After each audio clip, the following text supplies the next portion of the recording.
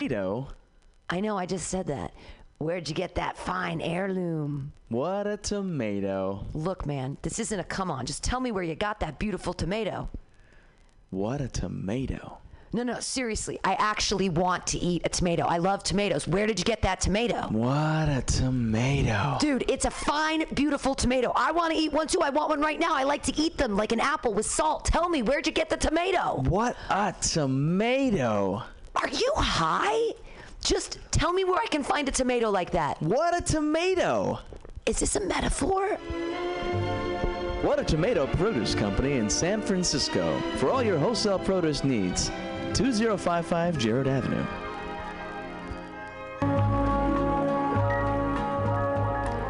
Hope your legs are looking sexy, because we're going to charm your pants off. Come to the Charm Offensive Comedy Show at Punchline San Francisco. It's a night of great jokes, magnetic personalities, featuring the Bay Area's most awarded comedians, plus national headliners. You'll laugh. You'll swoon. And when you regain your composure, you'll swipe right. Tuesday, March 7th. Doors at 7, show at 7:30 at 444 Battery Street in San Francisco's Financial District. Brought to you by Paco Romaine and Destiny's Mom's Comedy. Our last show sold out, so get your tickets now at punchlinecomedyclub.com. Charm Offensive at Punchline Comedy San Francisco. Tuesday, March 7th. See you there, sexy.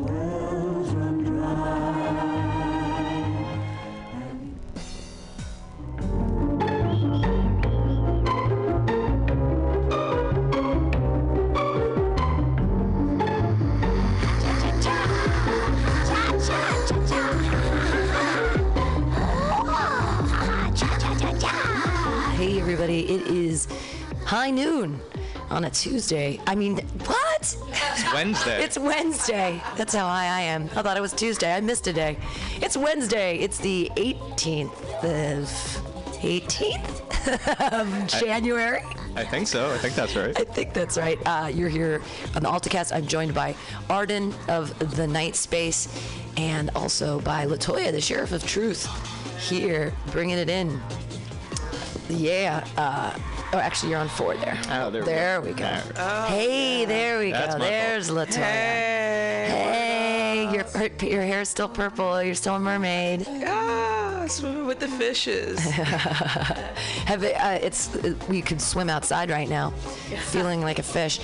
One cool thing that happens on this corner is that when it rains like this, it floods the road right out here, and it's really fun. It's like, you know.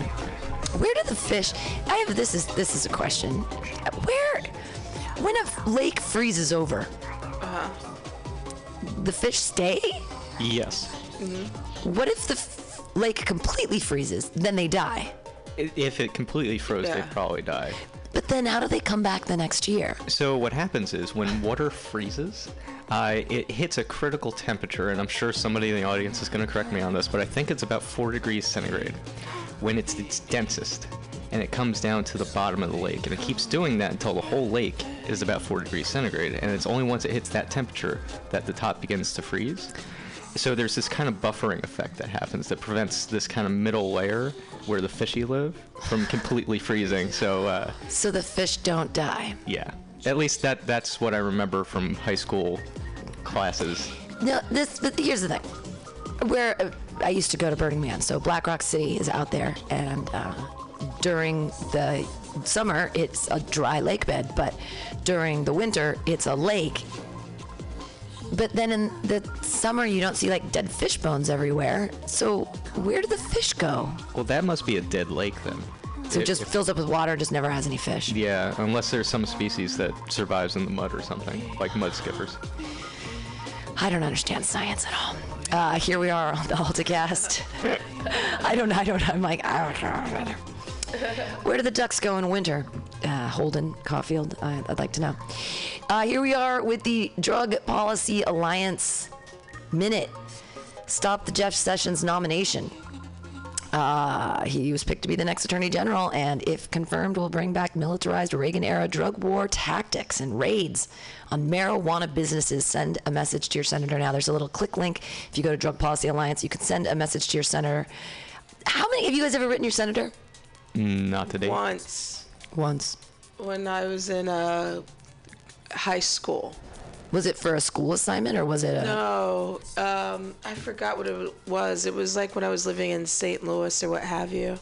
So I remember writing to our senator about that. Oh, and I do remember we wrote our senator about an AIDS quilt when I was in elementary school. Huh. Yeah, that was like in the late 80s, early 90s. Because you wanted an AIDS quilt. Yeah, that's when I was in Catholic school. So we were able to contribute to the AIDS quilt that was going on at the time. So. Wow, Catholics talking about AIDS. In Southwest Missouri at the time, too. Yeah. This is like 1990, that is. No, I've wrote my senator recently about the whole Trump inauguration with the Electoral College and trying to abolish that. I recently wrote a little thing. Camilla Harris. Camilla Harris? Yeah. Oh, well, isn't Nancy Pelosi one of our people? I didn't know Skeletor had a sister. Camilla Harris is the... Okay. Sorry, that's actually a drummer comedian Aaron Barrett joke. When he does his George W. Bush voice, he's like, and I've made some mistakes. You made some mistakes. Namely, Nancy Pelosi. I didn't know Skeletor had a twin sister. That's in his George W. Bush set. Little taquitos. It's Mexican for little tacos. See, I wrote that too because originally he said Spanish, and I'm like, oh no, George W. says Mexican. Yes. That's Mexican for little taco, baby. Talking about science. Science once again claims marijuana is medicine in landmark National Academy of Sciences report. Once again, the scientific community has come back with evidence against the Schedule I categorization of marijuana. Yay! Today, the National Academy of Sciences released a comprehensive review of research on marijuana and concluded that marijuana does indeed have medical value. Woo! Is it like a happening? Yay! We already knew that for some dumbass out there. We knew. But the review concluded one of the therapeutic uses of cannabis and cannabinoids is to treat chronic pain in adults. The committee found evidence to support that patients who were treated with cannabis or cannabinoids were more likely to experience a significant reduction in pain symptoms. For adults with multiple sclerosis-related muscle spasms, there was substantial evidence that short-term use of certain oral cannabinoids, man-made cannabinoid-based medications that were orally ingested, improved their reported symptoms. Furthermore, in adults with chemotherapy-induced nausea and vomiting, there was conclusive evidence that certain oral cannabinoids were effective in preventing and treating those ailments. This is not the first time the scientific community has made claims about marijuana as a medicine. The LaGuardia report was commissioned by then Mayor of New York, Fiorello LaGuardia, in response to the Marijuana Act of 1937, the Fed's first attempt at controlling marijuana use in the general public. The report confirmed what LaGuardia suspected, that the effects of marijuana did not impact a person's sensibilities or ability to make good decisions, and that it was not as dangerous as Anslinger and his buddies were making it out to be with their Reefer Madness campaign. The next scientific assessment of marijuana was commissioned by Richard Nixon in the early 70s. The passage of the Controlled Substances Act created drug schedules, a system for classifying drugs based on their medical value and dangerousness. Nixon commissioned the Schaefer Report to study the effects of marijuana and make recommendation as to what the appropriate schedule might be. The report concluded, considering the range of social concerns in contemporary America, marijuana does not, in our considered judgment, rank very high. We would de-emphasize marijuana as a problem. The existing social and legal policy is out of proportion to the individual and social harm engendered by the use of the drug. Nixon disregarded the report and marijuana remained a Schedule I drug. I didn't know that came out in the 70s. Yeah. I mean, Yeah. I didn't realize that there was a report that said there's nothing wrong with it, and he went, "There's something wrong with all these hippie crazy kids." Hippies and Negroes were too busy having a good time, and Nixon had to kill that party. Had to kill that party and arrest them. It's so crazy to me, this whole Schedule I thing. Schedule I drug means that it's like heroin. It's a rating system. It's a rating system saying that marijuana is bad. And cocaine's number 2. And cocaine's a Schedule 2? Yeah. Wow. Because they still use it in eye surgery. Right, because it's an analgesic. Yeah. Yeah. So, And plus, politicians love it. Oh, yeah. Yeah. well, if you've got hemorrhoids, it's great. You just stick it right on there. You get high and don't feel a thing. Nice. Before I finish this, I said heroin as a Schedule 1, and I wanted to tell you guys a quick story about what happened yesterday in the station here. So it's 4 o'clock. I'm getting ready. It's still a sunny day. I'm going to go pass out a bunch of the beautiful posters for the Mutiny Radio Comedy Festival 2017 coming up March 1st through 5th. I'm leaving. I'm excited to leave. I've done all the work here, trying to get out of the building, and a guy walks in and he's like, and he smells like, some questionably housed people smell like they're trying not to smell, but you know that they're questionably housed, like something's up. Yep. And he's like, there's a radio star, I'm a DJ, I do the rap. And he's white, and I'm like, yeah, sure, you do the rap. I'm like, I'm getting out of here, though. I gotta go. And the thing is, I just counted all the money, so I have $1,400 in dues in my bag as he's walking in, and I'm like, fuck, and I hide the money in my backpack. And I don't want to say, hey, man, I gotta get out of here. I gotta go do a bank run, because I'm afraid he might steal my money. Well, I don't know what he's gonna do. So he's here, and I'm like, hey, guy, I gotta go. And he goes, oh, hey, before you leave, can I just use your bathroom real quick? And I'm like, in my head, I'm like, don't do it, Pam. Say no. Say you're leaving. Say no. But I don't know what the social pressure is and why I feel it so strongly to be a nice person. I don't know if it's my white guilt, if it's my guilt over having a home, if it's my guilt over living in San Francisco as an artist, whatever it was. And I hang up the brainwash. Whatever. I said yes. Oh, no. No, buddy. So after the first 5 minutes, I think to myself, he's in there doing the heroin. He's in there. That's what he's doing, because he's being real quiet, and I don't hear any poopity poops, and I'm not hearing any pee sounds. So I say really loudly, hey, guy, I gotta get out of here. Dude, bro, wrap it up. No noise, nothing, right? No. Okay. 10 minutes have elapsed now, and I'm pacing outside. I'm fucking like, God damn it, Pamela. You're so stupid. Why would you let him do this? Why you let him in? Yeah, don't do that shit again. So then again, I walk back in, now after 15 minutes, and I'm like, dude, bro, seriously, I gotta go. You gotta get out of here.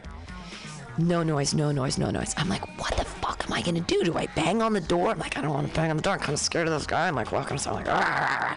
So finally I come back in, and I get really, really loud, and I'm just like, dude, it is time. It is time now. With that kind of like nanny mom voice of like, you hear that I am not pleased. Yeah. I got things to do, buddy. So he kind of stumbles out of the bathroom, and I'm like, that's exactly what he was doing. And he tries to pick up his stuff, and he kind of drops it on the ground a little bit. And I'm like, dude, just get out of here. Okay, can you just be done? And he's fuddling around on the piano. He's getting flyers. He's like getting flyers. I'm like, no flyers for you. So we finally left. But clearly, I mean, do I have to put a sign on the door that says "Don't do heroin in here"? No, you just gotta be okay. But what do I do? I'm a woman alone in the afternoon, and I don't want to like. Hell no! You can't use pee bath. No. Yeah, no. I'm Hell sorry. no. Hell no. This is for safety. By this point, it's just like you knew he was kind of shady. I knew. You put your shady radar on. Right. Don't be nice. Fuck people at this point. Yeah. Because it's you. You never know sometimes, and I like to put my wall up. I don't care if you stink and you look shady. No. I know. I had the money on me too. I just wanted to get out of here. Yeah. There's a time of a place. I mean, because it's not hard to. You don't have. It's easy to say no. It's easy to say. It's easy to say. No. I feel terrible about it. And this is another thing I heard this week. I heard a rumor about Mutiny Radio, and people were like, well, she's doing that. There's more open mics, and that's great and everything. But, God, it's kind of like where homeless people hang out. And I'm like, dang it, is that what people... No. I'm like, it's just on Friday from 3 to 6. It's the Common Thread Collective. They're not homeless. They're hippies. It's, they share apples. They bring, like, cinnamon cake. They do... And yeah, they're wearing weird hats, and some of them have feathers sticking in weird old dreadlocks, but they're not... Well, have you seen in New York City, because the weather's so bad there right now, the homeless have taken over Whole Foods.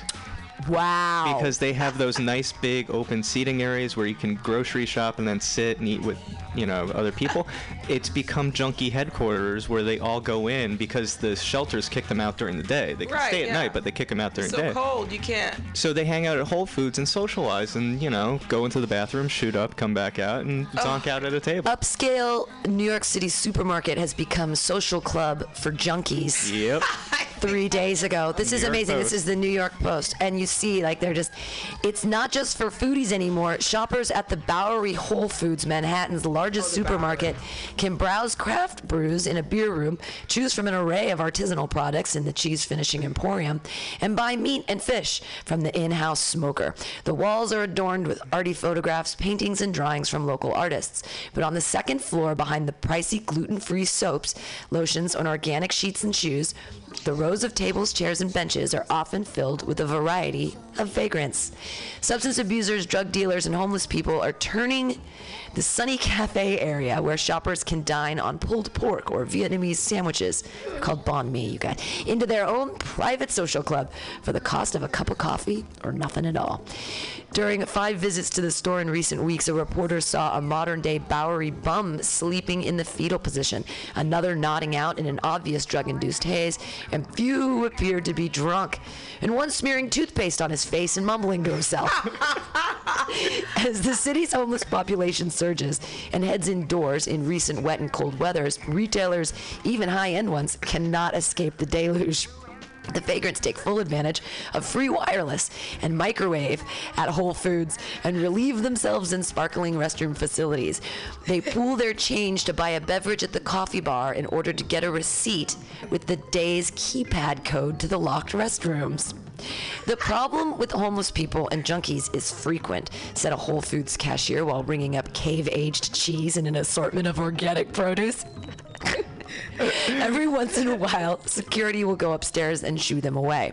The 71,000 square foot store, 71,000 square foot store, opened in 2007 to much fanfare. The gourmet market, the length of a city block, imposingly sits between Bowery and Christie Streets and employs more than 600 workers. But what was once the province of hipsters is now a refuge for the city's growing homeless population and others. Last week, one bum in the grocery area picked items from the hot food bar with his fingers and popped them into his mouth. Upstairs, a man reeking of booze drank from a dark bottle and argued with those in the cafe. Another man alternated between panhandling in front of the store and sitting in the cafe talking to himself. No one wants to have lunch next to a foul-smelling bum or a drunk or a junkie nodding out next to you. It's not very appetizing. At the same time, Whole Foods displaced these people. Oh, wait, this is the same quote. At the same time, Whole Foods displaced these people. These were the original Bowery denizens, said Sean Sweeney, head of the Soho Alliance. Gentrification took the place and displaced them. Where are they supposed to go? The de Blasio administration has not done enough to find shelter for these unfortunate people. The number of homeless city shelters reached a record high last year, with others using ATM vestibules or transit hubs like Penn Station as makeshift shelters. The supermarket is particularly attractive to the homeless bunking at the Bowery Mission, which is a block and a half away and requires residents to leave during the day. It's true. All the shelters, you leave at like 8:30 and you come back, and once you're in at 8:30 or whatever, you can't leave. And if you want to come in at 11, you have to have a special pass that says like you have a job or you have a reason to be out. Yeah. I don't feel sorry for that Whole Foods, because if you guys are familiar with the Bowery in New York, that's where CBGB's used to be, and what have you. And that's where part of like the punk scene was, like in the 70s and the 80s. And so when Mr. Gentry came in the 90s and changed the whole Bowery, this is what happened. Yeah. And so now you have so many displaced people who, like the article stated, who have been in that area for so long. Where are they supposed to go? This is the problem. This is the flip side of like, oh, well, Mr. Gentry didn't help the other people, these displaced people. So this is the effect of what you get.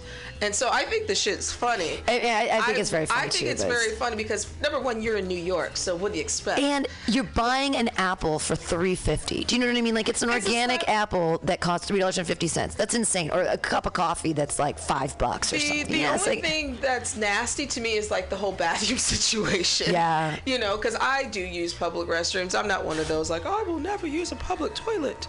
But I don't like what you were just describing, what happened here yesterday. Now I'm afraid to sit on that toilet. Well, and now that's the thing is I didn't check it or smell it because I know I didn't poo or whatever. But I came back later and it was clean. The bathroom was fine. But I didn't want to look at it at the time because I didn't want to be that person that's like, now look what you did to my bathroom. I'm that kind of person. I'm too nice. It's easy to come here. It's nice and clean and warm, and it closes at 11 p.m., so it's open pretty late, which is good, said Adrian Bay, 42, who said he was staying at the Mission while working and saving for an apartment.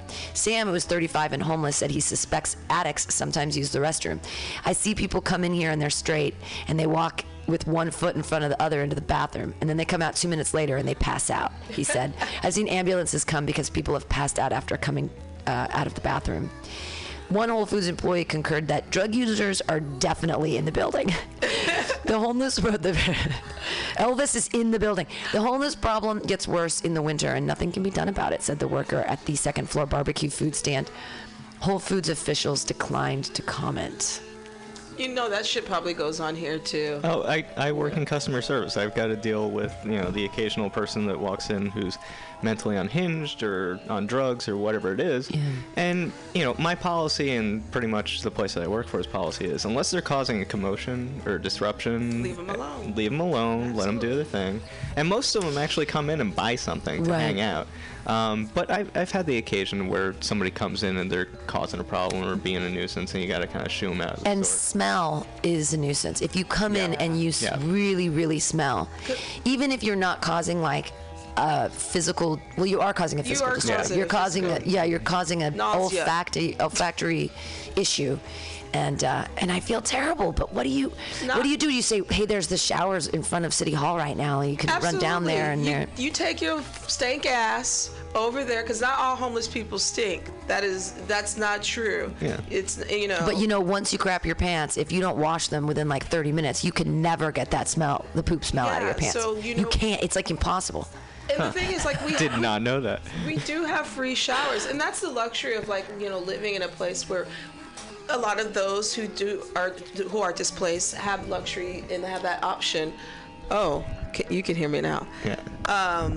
Have that option here to take a shower, and There's the lady downtown. It's amazing. She took old buses, and she has like 4 of them now.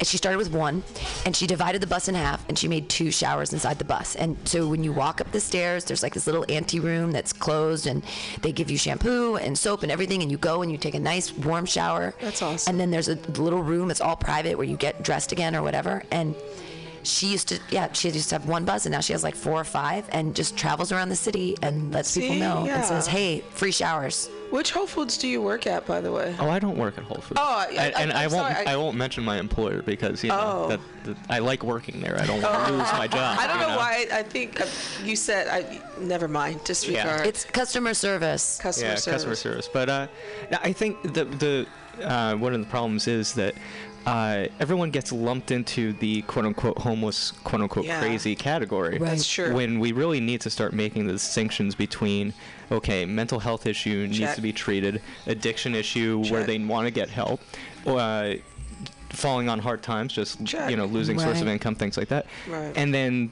going the other side where it's the chronically winding up in criminal problems. Right, and the people that cause the break-ins up and down Harrison Street every morning. The people that steal bikes. Any of the thievery. And the problem is, thieves into house. I think when it comes to government trying to approach these things, government's afraid to make those distinctions because then you're highlighting groups within groups, and then people feel ostracized and singled out. Right. And so they try and create this panacea, and by doing so, they either, in San Francisco's case, really don't address the problem at all, right, or in New York's problem, they try and address it and wind up becoming the bad guy because they're pushing the homeless to other areas or doing things different states. Well, I was recently in New York and it was crazy. I went to one of these high-end 4-story supermarket. It was Mario Batali's.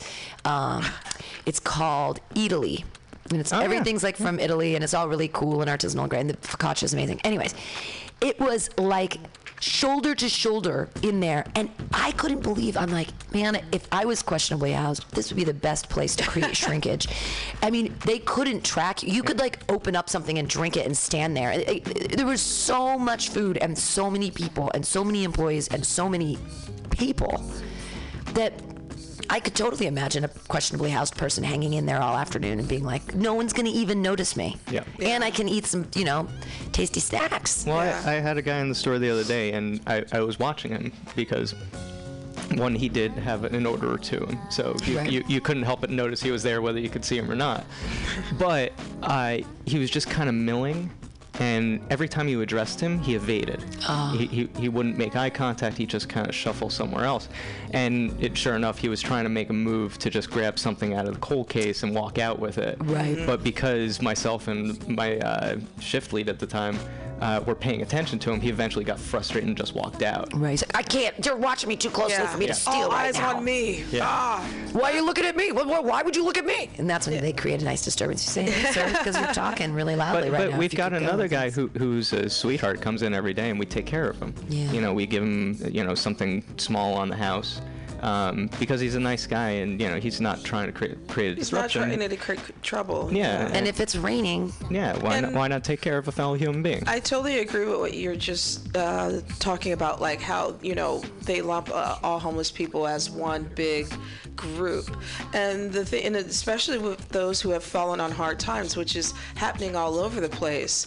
I watched this documentary a while back that was called SF.0. It's okay. You don't have to go and watch it. I'm not endorsing it, but there was a gentleman he had a college degree. He was in his late 50s, and he ended up living in the SRLs because he lost his job of downsizing. He lost his home and what have you, and he ended up homeless for a while, and then now he's in these SROs. And so it's stories like that, that I don't feel the government is doing enough to help those in the hard time, rather than lump everyone into one big group, like you were saying, the category. Just as much as like there's mental health issues, and we in this country don't even discuss that. There's just a pill for you to take, so that's another issue. And then there's the assholes. Yeah. So I mean, I do think that we, maybe it's just the PC side of me, need to like kind of think about putting people into a whole group, I guess. I know I'm guilty of it. Yeah. Well, speaking of painting people into a group, I looked up that report, the National Commission on Marijuana and Drug Abuse from 1972, and they actually have profiles of users: the experimental users, the intermittent users, the moderate to heavy users, and the very heavy users of marijuana. I thought it'd be fun to see what very heavy users, what they say in 1972. That's me. I mean, I'm a very heavy user. Yeah. Wow. A lot. Very heavy users. The Commission's analysis of frequency, quantity, and duration of marijuana use suggests that the United States is at the present time in a fortunate position. All of the studies available to the Commission have indicated that only a minute number of Americans can be designated as very heavy marijuana users. These studies uniformly indicate that chronic, constant intoxication with very potent cannabis preparations is exceedingly rare in this country. In the 70s, because I wasn't born yet, bitches. The Commission believes that important distinctions must be made between the daily, moderate, and heavy American marijuana user and the very heavy hashish or charas user. I don't know what charas is. In other parts of the world where cannabis is widely cultivated and deeply ingrained. Many of the North African and Asian users do not employ the drug only as an intoxicant in the Western sense. Instead, it is frequently used in folk medicine practice, in religious rites, and as a work adjunct, particularly in those occupations which are physically demanding, monotonous, unintellectual, and offer little possibility for advancement. It's basically like farmers and migrant workers. We'll be high. Let's be high, of course. In these countries, very heavy use is typically associated with young males from a lower socioeconomic background. Nonetheless, Use is more widespread among all ages, and elderly chronic users are not uncommon. Generally, these very heavy users consume high amounts of very potent preparations continually throughout the day, so they are rarely drug-free. This is me. These individuals evidence strong psychological dependence on the drug, requiring compulsive drug taking. Clear-cut behavioral changes occur in these extreme cases. The very heavy user tends to lose interest in all activities other than drug use. A common element of the behavioral pattern is lethargy and social deterioration. Not surprisingly, these users have been held in low esteem when very heavy use has been subjected to societal disapproval in almost all countries. Really? 1972. That's 1972. I guess moderate and heavy users, it's the moderate and heavy user who on the outside average 33 times a month, now average 6.5 cigarettes a day. The range was 3.5 to 8 cigarettes. Oh, they're with marijuana cigarettes. Yeah. I see. I smoke more than that. I mean, I guess, well, if that's what they're saying, that, That's a J a day. Keeps the doctor away. yeah, that's nothing. Yeah. No, Wow. not at all. Wow. Shit, I wish I had a J right now. I know. You don't have your. I'm out of special oil. thing. Oh, she's out of oil. Fuck. She's out of oil. I'm out of oil. So I'm just surprised that the social impact of marijuana use. There's a whole thing here, marijuana and violent crime doesn't exist. Has indicated earlier the belief that marijuana causes or leads to the commission of violent or aggressive acts first emerged during the 1930s and became deeply embedded in the public mind. Until recently, however, these beliefs were generally based on the anecdotal case examples of law enforcement authorities, a few clinical observations, and several quasi-experimental studies of selected populations comprised of military offenders, convicted or institutionalized criminals, or delinquents, and small groups of college students. A few efforts were made to compare the incidence of violent or aggressive behavior in representative samples of both user and non-user population. Even in these early observations and investigations, however, no substantial evidence existed of a causal connection between the use of marijuana and the commission of violent or aggressive acts. Indeed, if any relationship was indicated, it was not a positive and direct causal connection, but an inverse or negative statistical correlation. So the higher you got, the less violent you were. Right. Yeah. Duh. Like, I'm like, can we just not fight anymore? Like, let's just all get along, smoke a J. I used to get in so many close encounters in bars when I was drunk, where, it was like the next morning I wake up and be like, so how close was I to getting my ass beat? Right. And ever since I switched to pot, I just stay home. What would you fight over, people? Would you fight over girls or something? Oh, no, it was more, people used to like to try and pick fights with friends of mine. Huh. And Beer muscles. I have this protective side to me where I'm like, no, I won't stand for that. That's not cool. So I'd step in and intercede and Wow. bark Beer the other guy muscles. down. But yeah.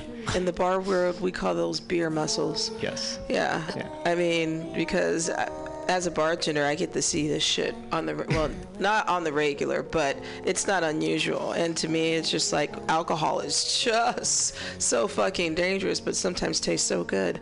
Where it's just like, of course, people get so intoxicated, they get angry and they don't know how to control themselves. And that's why I think more police should smoke pot. Well, Most of them turn out to be alcoholics, but they really should indulge. Yeah. in sum, the weight of the evidence is that marijuana does not cause violent or aggressive behavior. If anything, marijuana generally serves to inhibit the expression of such behavior. Marijuana-induced relaxation of inhibitions is not ordinarily accompanied by an exaggeration of aggressive tendencies. No evidence exists that marijuana use will cause or lead to the commission of violent or aggressive behavior by the large majority of psychologically and socially mature individuals in the general population. Thank you, 1972, Yeah. for coming back and telling us what we already knew. Now, maybe if Jeff Sessions will read that. Right? I mean, maybe we should send it to him in the mail or something. We've been flying all over the place, but we're still on the drug policy minute. We're almost done. You guys are listening to the Alta-Cast here on MutinyRadio.fm. After this drug policy minutes, we'll take a little break. I think I might have some marijuana in my bag. We'll work it out. I have some. As the use of marijuana for medical purposes began to gain favor in the U.S., the Institute of Medicine decided to weigh in with a comprehensive review in 1999. This was not the first time the IOM had weighed in on the potential therapeutic benefits of marijuana. A 1982 report concluded cannabis and its derivatives have shown promise in the treatment of a variety of disorders. The evidence is most impressive in glaucoma, where the mechanism of actions appears to be different from the standard in drugs. In asthma, where they approach isoproterenol in effectiveness. And wow, they're saying that marijuana is good for asthma? I did not know that. And apparently it's as close as current pharmaceutically available That's compound. crazy. I did not know that. And then the nausea and vomiting of cancer chemotherapy, where they compare favorably with phenothiazolines. Smaller trials have suggested cannabis might also be useful in seizures, spasticity, and other nervous system disorders. Both reports from the Institute of Medicine were discounted in the political realm. We have a phone call. Phone call. Today's marijuana landscape in the United States is vastly different from the one in 1999. Currently, 28 states have medical marijuana laws, and 16 additional states have CBD laws. Yet last summer, the DEA announced that it would not reschedule marijuana, leaving it with the definition of having no medical value. Once again, the scientific community has come back with evidence against the Schedule I categorization of marijuana. Like the reports that came before it, the NAS report explicitly calls out marijuana's Schedule I status as a barrier that impedes the advancement of cannabis and cannabinoid research. Science has spoken again. Politicians have a choice. They can continue to ignore the evidence brought forth by the scientific community, or they can reevaluate how marijuana is regulated at the federal level. The people are waiting for an answer. This was written by Amanda Ryman, who is the manager of marijuana law and policy at the Drug Policy Alliance. Here, Drug Policy Alliance, like them. It sounds like Sweet Gail on the phone. You can put her on if you want. Okay. Hold on. We can put her on. We'll put you on the air here. There you go. I didn't know. We're getting so Sweet Gail in. The asthma, would they use like some kind of tincture or something for the asthma? I wonder if you would smoke it and it would, you would affect. Yeah, so hit the button and then hang up the phone. And then. That's fascinating. And then we can hear her if you bring up the blue one. There we go. There's Sweet Gail. Bring it all the way up. Yes. Hey, Gail. Put me on the air. You're on the air, Gail. You're on the Alta-Cast. Is that you, Pammy? It is. I tell you, did you hear that guy? I think Stephen Colbert. He made up a new Christmas song. But it's January 18th. It was something about Christmas is now. Christmas is now. So I was thinking, I gotta make myself up a Christmas song. So I came up with one, and because I like this one. Christmas is full of F's, fruitcake, family and friends, and a lot of old fucks. That's what they say. Christmas is full of F's, fruitcake, family and friends, and a bunch of fucks. And fuck you and old fucking shit. There, you see, there's my Christmas song. Doesn't that want to make you all warm and snuggly? It is super warm and snuggly. What did you do for Christmas this year, Gail? I periodically pop my pain pills because I'm on heavy-duty pain medication, which does help me, but I'm still in screaming pain. Wow. I mean, just imagine if I was one of those people that actually enjoyed pain, because I heard there's some people like that. They actually like to inflict pain on their body, and they get some kind of gratification from that. Imagine if I was one of those people. I would have all this built-in pain and enjoyment. Those are called CEOs. Unfortunately, I'm one of those people that are trying to get rid of it. Loop me. So, Gail, what's your favorite music to listen to? My favorite what? Music. What's your favorite, band? Oh, man, I like that old stuff, Pretty Woman, and Roy Orbison. Roy right. Brown. We'll play some and Roy that Orbison. one that Elvis does, Hunka, bird in love. I like the old stuff. The new stuff, You like the dusties. I don't know. It's just a lot of noise to me, banging around and noise and a lot of screaming and crap. Wait, what new stuff are you listening to? What? I said, what new stuff? What new stuff are you listening to? Me? Uh huh. Roy Orbison. Well, you said all the banging stuff around, cause Jerry Lee Lewis. that was banging around. Yeah, but at least when he's saying something, you can figure out what he was saying. Right, well, we're going to play some Roy Orbison for you. You gonna play Pretty Woman? We're going to play Pretty Woman, we are. Yeah, I mean, how many years old is that? And it's still better than a lot of this new shit that's out. Well, he's dead, so he doesn't have any new shit out. Of course he's dead, but I'm trying to figure out why these people embrace all these noise, and it makes no sense to me. You know? It doesn't make sense to me either. I'm still working on Justin Bieber. Well, he's ridiculous. Well, we're going to listen to some Pretty Woman here for Sweet Well, that's Gale. why I say I'm ridiculous enough to make money in showbiz. I gotta go because someone's knocking on my door. Okay, have a good day, Gail.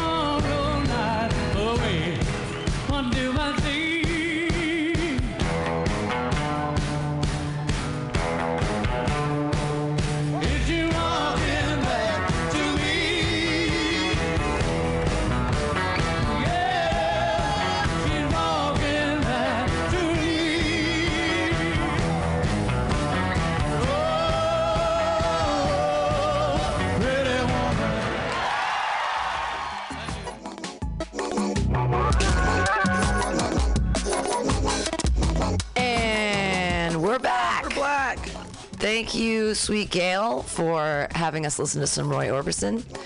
Some old school, cool shits. Oh, real dusty. Oh, dusty. Now, this is exciting stuff. And I was talking with, I think it was Anna. No, it was on Monday with Alyssa Westerlund on Good News with Alyssa Westerlund. And she said, I wish that we could just, everyone in jail for marijuana could just be let go. And, Barack Obama actually has pardoned and given clemency to 273 more individuals. So Obama last year said that there were like 6,000 cases that they wanted clemency for, and he was like, I'm gonna work as hard as I can, and he's done like, I think like 1,800 now, some really great, wonderful number, but now we're up to, I'm sure they'll tell us in this. But this goes out to you, Alyssa Westerlund, because this is so funny. This came out yesterday, so you were on the 16th, so your wish was granted. You said you wanted Barack Obama to grant clemency, and he did. Advocates will push next administration on sentencing reform. Gratitude for Obama's actions but thousands remain behind bars. Today, President Barack Barack Obama commuted the sentences of 209 people incarcerated in federal prison and handed out 64 pardons. This brings the number of prisoners who have been granted clemency under Obama to 1,597. Yay! Yeah. His goal, I think, was 1,800, but he's really close. And thank you, Obama. The commutations and pardons represented the Obama's administration's push to overhaul the criminal justice system, making it fairer while saving the government money. President Obama has been pushed to do more to release those serving time in prison under harsh drug laws that have imprisoned an enormous amount of individuals. Just last week, President Obama wrote an article in the Harvard Law Review outlining his administration's work on criminal justice reform. These could possibly be his last round of commutations. I didn't mean to interrupt you, Latoya. What were you going to say? Oh, no, I was just saying, yay. Yay, yeah. That's all. Please continue. Yeah, I'm excited about his I know Obama Chelsea writing Manning's for one of Harvard. them. So we are grateful for President's actions, but his new Congress must now step up to the plate on sentencing reform, said Michael Collins, Deputy Director of National Affairs at the Drug Policy Alliance. There are still thousands of people in prison serving unfair sentences for drug offenses, and we need to fix that. Advocates fear that Donald Trump will take a tougher approach to criminal justice, but were heartened when House Speaker Paul Ryan and Senate Judiciary Chair Chuck Grassley, a Republican from Iowa? Is IA Iowa? Iowa. Recently committed to moving sentencing reform in this Congress.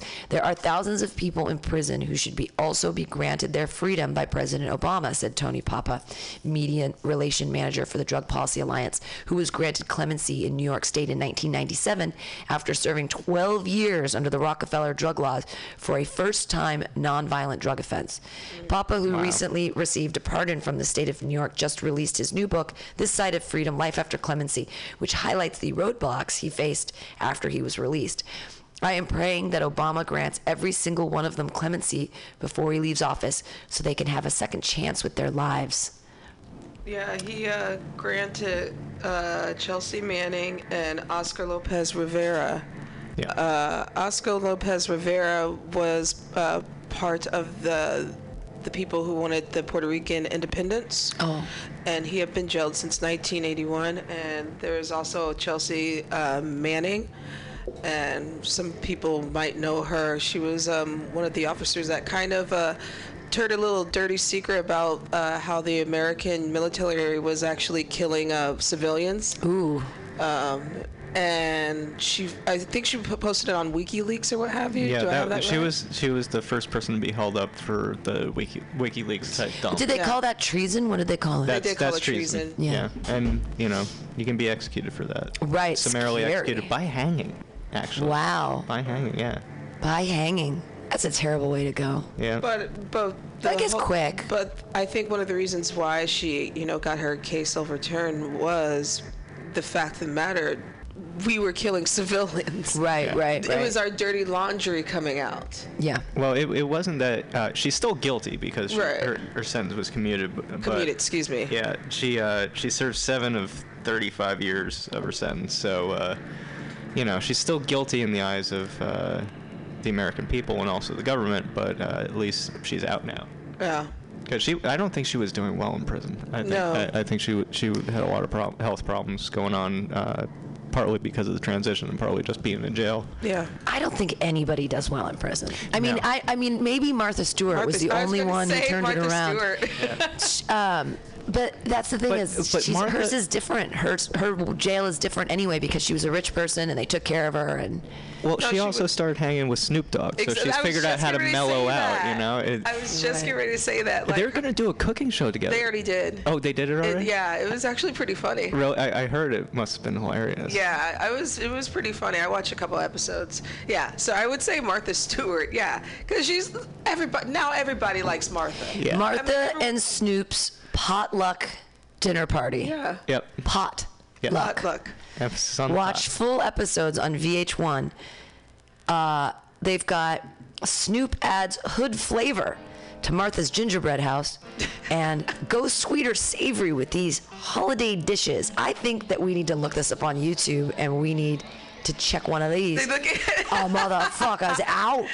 I watched them on Ellen, and it was a stitch because, you know, they come out, and Ellen said something about something being sticky, and Snoop said, my fingers are still sticky from backstage. And Martha goes, Snoop, you can't talk like that now.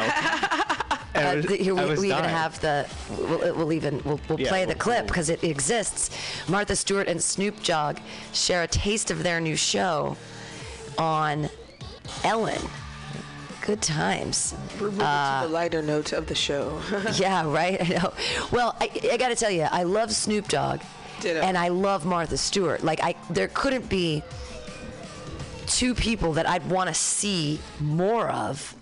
So Martha has been here recently. You've not been here in 9 years since you've been here. It's been that long? Yeah, 9 years. I don't know what happened. How come? I don't know. You were with my mother last time, remember? Oh, yeah. Yeah. What a lady. Yeah. She said, what a man. You were since you've been here, you were Snoop Dogg when you were here. Yeah. Then you became Snoop Lion as Snoopadelic, Snoopzilla, and now you're back to Snoop Dogg. I found my way back home. All right. Snoopazilla. Yeah. What are you making? What kind of cocktail? This is called the Laid Back, and what it is, it's Tanqueray 10 mixed with some Ciroc apple with a little bit of club soda, and then we have an ice ball that Martha's going to start, you know. I like making ice balls for my drinks. Did you ever make one? I don't know what an ice ball is. I never knew what ice ball was this either. is very heavy. Oh, man. It's amazing when she makes these balls come out. The weight of this it reduces that square of ice to the most perfect ball. Wait till you see. Really? Yeah. I've never known it. I can see it's melting already. Yeah, it melts it. Okay, so we're making a ball right now, and in the meantime... In between time, I'm going to do this thing. Wait a minute, hold on. Where's my little mixer at? Right there, that little glass thing. This right here? Yeah. Okay, here we go. Martha and Snoop are fucking. See, Martha has to always correct me in the kitchen because she's my teacher. She's teaching me how to learn. So this is Jen and that's teaching me how to learn. She's teaching me how to learn. Stop playing. You know we do this. Better than one. And what's that? Club soda. A little bit of Clinton, because you know we may be in the club later. And then you put a little bit of that Isnapple, pineapple that is, not a regular apple. No. And then, no, not regular. And then how do I shake it, Martha? There's the top right there. This is the top? Yeah. This goes on there? Yeah, that goes on there.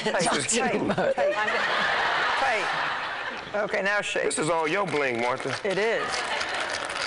Yeah, Snoop has his bling around his neck, you know, and I have my bling in the kitchen. This is bling, that's bling. Oh, I'm like shooting dice now. 7. Once you get it nicely mixed, you take the top and put it back over there. You make a nice glass for your first guest.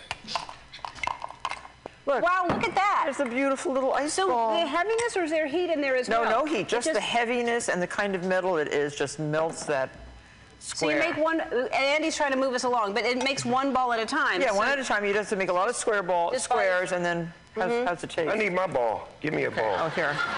Thanks, Martha. There. That is actually too good because you wouldn't know there's alcohol in it. Right? You drink I that would. You drink that real fast. Hey, we usually have a toast, too. We have to have a toast to the boogie, right. to success and nothing less. We back on Ellen. Perfect. So, that's good. All right. So this is fun. This is, we wanted to... What are they going to make now? The kinds of things we cook on the show. Not simple all the time. This is gnocchi. Oh, they're going to make gnocchi. Yeah. Snoop, do you like gnocchi? Oh, yeah, I love it. Do you know how to spell it? Y-N-O-K-I. No. That sounds like some Hawaiian. All right. So here's a little piece for you, Ellen. Put some flour down, and bench flour we call it, and roll a little piece of that into a snake. You can use that as your cutter. Here, Snoop. This is too easy. We're gonna stop this, but we're gonna look for another. I want to see their actual show.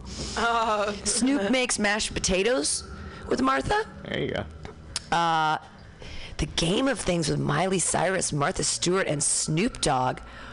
What is going on? Yeah, it's VH1. That's Ellen. It was Ellen being cute. I see. Actually, I think that this one is actually from the actual Martha Stewart show, and he's on there with. I find this fascinating that the two of them are now like a thing. Here's Snoop Dogg again. The potatoes have been boiled. I've never done it with a machine. Yeah, well, it's easy. So how do you do it with a... Yeah, we in the hood. We like... So just peel the potatoes. Oh, this is from back in 2008. With your fingers. Wow. They've been friends forever. Yeah. No, this one needs to be peeled. See, like this? Just take the peels off. Peel. Like making French fries. The skin. We make French fries. She's yelling at him like my mom would yell at me. Just the skin. Just the skin. Look. This. Just peel the skin off. Oh, you want me to take the skins in off of it? My bad. The skins in. There it is. Potato chip wrapping. Okay. So you have your own vocabulary. Now you are really responsible for your vocabulary, right? You are the inventor of it. Yeah, so much. Okay. And does everybody understand you? I mean, do your kids understand you? No, they don't. And you know what's crazy, Martha? I don't even understand it, so that's the great part about it. You just have fun with it. I just have fun talking. And so you have a new album coming out for Christmas, right? Yeah, I put out so Christmas. Like, are you going to sing like traditional Christmas? Oh no. Oh no? Santa Claus. I got songs like Santa Claus Goes Straight to the Ghetto. Really? Yeah. So this is going to be a rap. Look at him peel this potato. He's like daintily peeling. Like tiny little bits. Different. Yeah, he's not using potato peeler. Perfect. He's using his fingers. See, he's a perfectionist. Now, you where do I know put that. it at? In there, and we'll just mash those up and put the whole stick of butter. The whole thing? Yeah, we love butter. Don't you love butter? Is this parquet or margarine? No, this is butter. This is butter? Real butter. I used to like that commercial. Unsalted butter, and look. Parquet. But we like. I use real butter. I don't use parquet. Is that butter too? No, this is cream cheese. Can I get a little? And cream cheese. She does it right. How high is Snoop Dogg? Oh, 11. High. Out of 10. As fuck. Yeah, and I put cream cheese in my mashed potatoes too, Martha. Ditto. Really? Absolutely. Ditto. You just have to watch. You have to put enough salt because sometimes it blands it out too much. This is one of my favorite clips ever of Martha. It's when she got out of prison, and David Spade came on, and she taught him how to do things with prisons. Like one of the things is making food. Right, but making prison nachos. Like, how do you make a greater? It was great, and I have never seen this. This one is great. This is Martha Stewart, David Spade. Well, please welcome my alter ego, the very, very funny David Spade.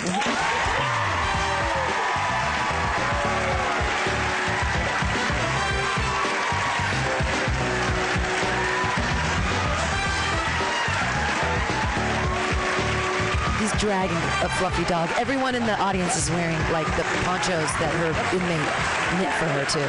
Well, David, welcome. I see you have your ankle bracelet, your poncho, and poor little Francesca, you're holding her by the ear. Hey, say hello to my little friend. Well, you're not going to need that. Good right here. You're not going to need that ankle bracelet any longer. Can you just? All right, let's get up there. That's not there. I just want to show you my clogs. David likes the clogs. Yeah. I think he's going to adopt them. I'm getting every color. So, yeah, this is Francesca, and this is Paprika. Her dogs that are named Chin Chin and Papa. They're friends. Well, you know, I really sort of enjoyed watching the skit. You made fun of a very serious thing, you know. Yeah, I got a little scruffy in there. Yeah, I know. Sorry about that. but I thought you played me very well. All in good fun. And yeah. my DVD is almost worn out from showing it. I show it to everybody who comes for dinner because I think it's so funny. Oh, that wasn't the thing. Dang it. I was hoping that you guys would be able to see that. Well, I love David Spade, and I love that Martha's back. Her prison was like more of like a nice country club or camp, though, right? I don't. High-end prison. Probably. I mean, I okay. So think they had tennis courts. Have you? They have tennis courts. Have you seen Orange Is the New Black?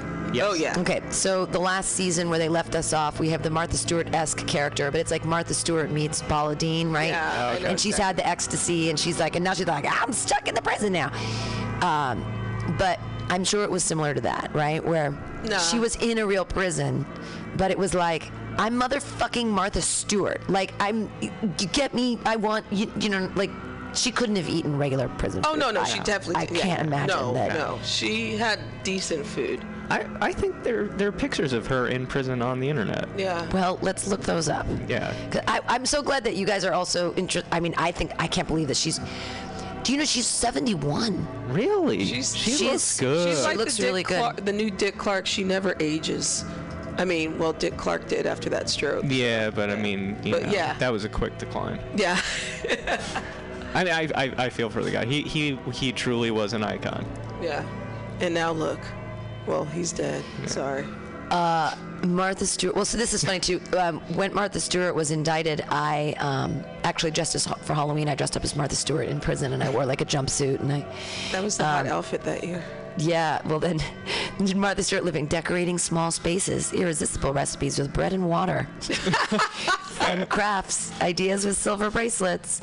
I looked up Martha Stewart in jail, and I don't. I'm not seeing real pictures of her. No, that blue cell looks. Oh, that's not real. Martha Stewart prison cell picture. This is a joke. This has got to be a joke. That now I can. When it was small, it looked more realistic. Right. Now there's Martha Stewart cooking with her thing. I mean, she's a person who she went to jail, and it didn't affect her that much after with her, and I think it actually helped her. I think it helped her. It totally helped her with her cool status. Yeah. It totally did. You know. Usually she's like one of the first people I can remember like getting out of jail and not feeling like shit. She's just like, yeah, I went to jail, but I'm gonna continue with my show. Yeah, absolutely. And then I'm gonna hang out with some real niggas. Right. Well, now, and her cookbooks are pretty amazing. I mean, I have a bunch of them, so. Is that the only person your this favorite is not person a out of prison? Pam? Is it, what out of prison? Is that your only favorite person out of prison? Yeah, I really don't have any other. Let's see. Maybe Nelson Mandela. He was pretty cool, right? Yeah. Oh, he was yeah. pretty cool when he got out of prison. How dare us not mention him? Right. Well, and it was. Did anybody do anything special for Martin Luther King Day on Monday? No, I was black. I worked. I was black. I was black. That's all. Is that what you did for? That's what you did for Martin Luther King Day. You were black. I was black. Yeah. And nothing happened, so that's a good thing. So that was a good MLK Day. This is. I found this. Take a tour of America's cushiest prison. Nobody wants to go to prison, but following the recent sentencing of Rajat Gupta for insider trading, we wondered where white-collar criminals would go if they had to. In choosing America's fanciest prison, we considered whether they had high-profile, nonviolent inmates and what kind of amenities they offer. Federal Prison Camp in Alderson, West Virginia is our pick. This is the women's prison where Martha Stewart spent 5 months in 2004 and 2005. Other famous inmates have gone there too. They got to enjoy yoga and other luxuries other inmates in other prisons don't have. The 159-acre minimum security prison camp is nestled in the scenic hills near Greenbrier State Forest on the bank of the Greenbrier River. The small town of Alderson, West Virginia is located east across the river. I want to see more. Here we go. There are all the Greenbrier is where the president goes to play golf, and there's the emergency nuclear bunker under the hotel there. Wow. What? The main entrance to FPC Alderson, it says the Department of Justice, Bureau of Prisons, blah, blah, blah, blah, authorized traffic only. It's actually kind of a pretty little gate. It's really nice. Built in 1928, the prison is actually the first federal prison for women. The prison camp follows a reformatory model in which cottages are built around unfenced grounds. The low-security prison had one famous escapee. And it says, source, Paula Johnson, Inner Lives, Voices of African American Women in Prison. An ad. That's an, I see. Lynette Squeaky Fromm was sentenced to life in prison after her attempt to assassinate President Gerald Ford in 1975. She escaped Alderson in 1987, but was recaptured 2 days later and was ultimately released in 2009. So here, more I want to know about this cushy prison. Oh, this is nice. Class taught in the 1930s. There's a picture of ladies learning. During her time at Alderson, Fromm had access to a wide range of educational courses, from GED classes to college classes to vocational training. The prison also had a number of recreational classes: yoga, which Martha Stewart reportedly started, fitness, aerobics, cosmetology, and stress relief. There's Martha. Martha was sentenced to 5 months in prison after she was found guilty of insider trading, which everybody does, by the way. She told the Washington Post that her daily interactions with staff and fellow inmates here at Alderson are marked by fair treatment and mutual respect. Fans sent her more than 15,000 emails her first month there. I wrote her an email. Really? A typical prison cell at FCP Alderson. It doesn't look that cushy. I mean, it's a bunk and a little area and there's a window. Dusty. All inmates have access to email at 5 cents per minute, a common area, television room, and library. There's also an electronic law library, a hospital, a chapel, and an education building. It doesn't look that cushy. Well, that's pretty. FCP's Alderson's main building. When she wasn't getting fan mail, Stewart did maintenance, including scrubbing floors and cleaning offices. All inmates must hold jobs at the prison unless they have a medical condition which prohibits them. Most inmates get holidays off. In addition, apprenticeship programs are offered for teacher assistants, cooks, electricians, among others. All right. Inmates walking on the grounds within the complex. And when they're not working, they can wander the grounds. Inmates are allowed to exit the buildings after the morning count, but must sign out and specify where they are going, and they have to return to their dorms by 4 p.m. I guess normal prisons, you're not allowed to walk around. This sounds like boarding school. Yeah, it fully does. There's a picture of a sewing course in the 30s and 40s at Alderson. Like I'm pretty waspy, and this sounds like my middle school. Right? Yeah. In the 30s and 40s, sewing was part of the vocational training program, and during that era, the prison had perhaps its most famous inmate. I want it to be Marilyn Monroe. Did she go to that? Billie Holiday.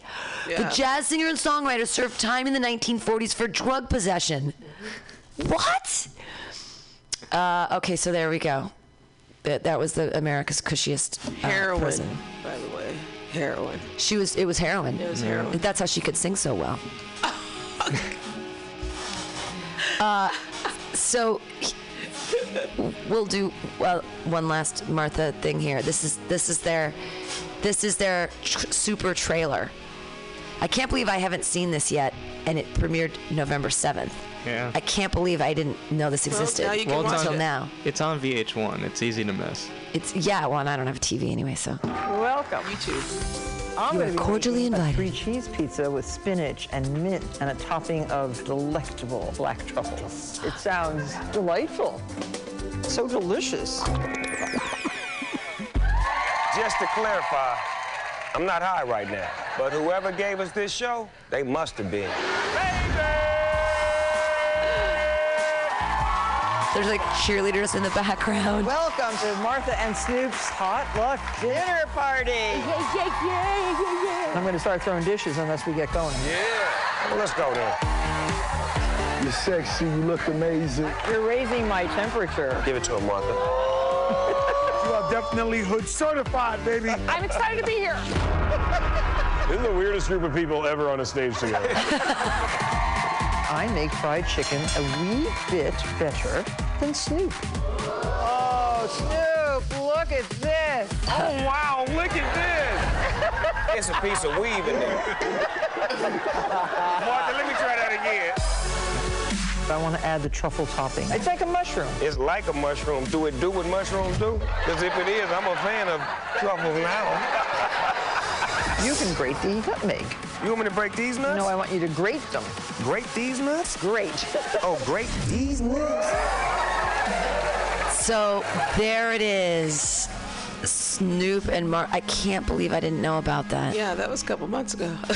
I'm lost in Mutiny Radio. I like everything here. I've said it before too. I'm a selfish, horrible person. Like everyone else's lives continue going on, and like there's supposed to be another wedding this Friday, and I'm like, God, I can't. Oh wow. I don't really want to go because I've got happy hour. I mean, I guess I can have people sub and be there, but I'm like, yeah, I'd rather just stay at the station. I don't really want to go to the wedding.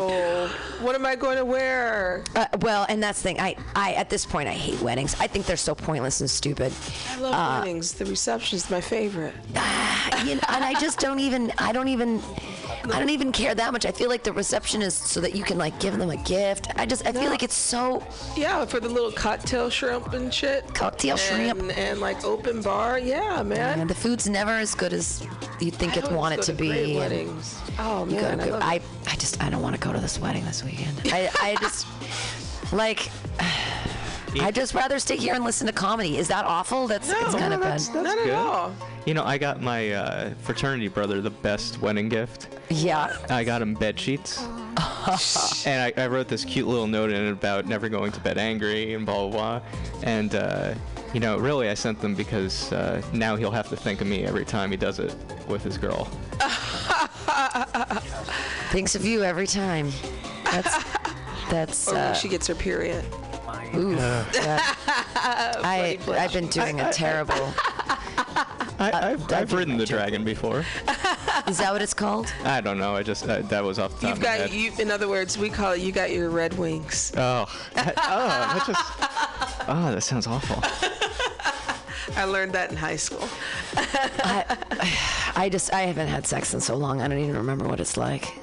What's that? It's been. I don't even. Well, that's so funny. I think my mommy and daddy do it. The last time I had sex, I was blackout drunk, and that's the only time I've had it in this new year. So in this new year, the only time I've had sex, I don't remember it. Wow. Listeners, we don't want you to have blackout drunk. It wasn't my fault. It was the alcohol's fault. No, I didn't know that the second was a Monday, and so it was a bank holiday. And so I went to go get food at my favorite bar. I'd had a couple drinks, and I was done with Joke Workshop, and I was like, I need to get food. Went to the bar and ordered drinks before we realized the kitchen was closed. And then I had to drink these 2 IPAs, and it was already after 9 o'clock, and and I hadn't eaten anything, and I had a couple IPAs here at the station during Joke Workshop, and so I think it was only 5 IPAs, but no food. But with no food, like I blacked out. I once wound up dating a lawyer for 3 months because I blacked out because I forgot to eat all day. We went on this date and I had 3 11% IPAs. Yeah. And I know I walked her home because I have a vague recollection of that, but I don't remember the most of the date. So I texted her the next day. I was like, I'm so sorry if I was a mess last night, blah, blah, blah, blah. Can we have a do-over? And she goes, no, you were fine. Right? And then, the next night I'm having this conversation where it's like, hey, we've only got like a month, maybe 3 months before I got to skip town. I'm moving to San Francisco. This is when I lived in Brooklyn. Right. And she goes, yeah, you told me all that last night. And I was like, oh, so you're down for that? You're cool? And she's like, yeah. And I'm like, I'm really embarrassed that I have to be told twice, but at least we're on the same page. Right. Wow, that's hilarious. Kids don't drink. Yeah, I never. And that's the same thing. As I feel like, I'm telling the same stories over and over, and I. Although I gotta say, actually, based on how well that relationship went, because it was kind of this mutual fun thing. Drink a lot, drink tons, because ever since then I've just had no good luck. Well, and there's a thing that happens with. I thought you meant you had a relationship for 3 months and you didn't remember it, but people who used to take Ambien, which is like a forced blackout, which is like drinking too much. You just don't create memories. There have been people who have had total relationships on Ambien, and they don't understand. In the morning, he's a big jerk, and she's like, last night we named all of our children. Like, we were talking about babies and getting married. And he's like, you're an insane person, and like would accuse her of being absolutely crazy. And she's like, didn't realize until way later that it was the Ambien. Wow. Yeah, I don't fuck with Ambien, and I've been blacked out, but you know, whatever, it happens. Just don't be sloppy about it, that's all. Well, I can't tell if I'm being sloppy, which is the bummer. I hope I'm not being sloppy, because I've had to do that apologizing the next day too. Like, I am so sorry if this date went, and they're like, oh no, you said we were talking politics and you're into it, but everything else was fine. Because that's my go-to when I get blackout. You talk about politics? I totally get on my soapbox and I start talking politics, which is why, I don't know, but it's like that's the one thing I started talking about, and I go on a rant, and I've heard this from many, many, many of my friends. So that's when people know, like, oh, she's gone. Put her to bed. Yeah, maybe it just turns me on. I don't know. I have an issue now with it was with drinking too, but smoking weed and getting horny. Like, every time I smoke, I'm like, God, I am horny. But I'm too, lacking motivation to get off the couch and do anything about it. It's too, because everything's so far. Yeah. The phone's too hard to operate. Is that all you got to do? You just got to get that text out there, and the ladies just come a-flocking. Send that text. So we're going to listen to a little Snoop Dogg here. This is Smoke Weed Every Day, Every Day.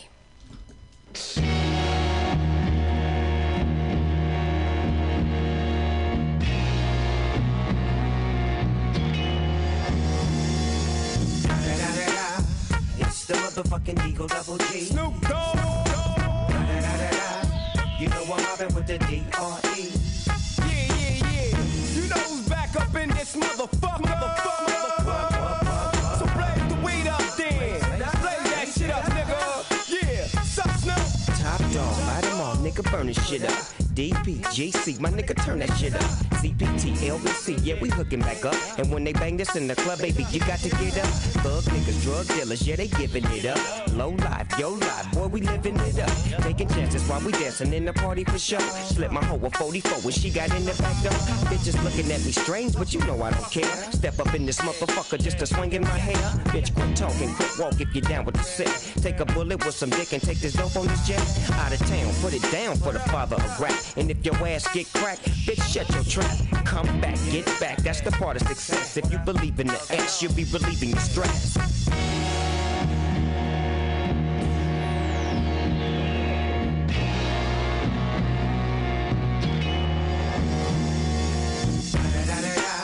It's the motherfucking D.R.E. Dr. Dre, motherfucker.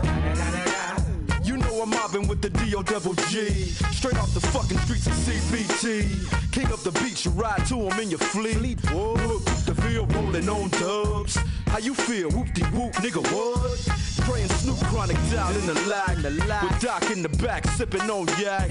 Clip in the strap, dipping through hood. Compton, Long Beach, Inglewood. South Central out to the west side.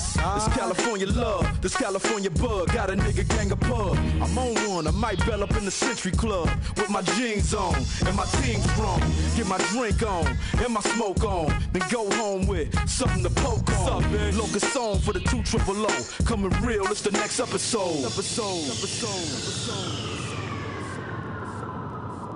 Hold up. Hey, for my niggas who be thinking we soft, we don't play. We gon' rock it till the wheels fall off.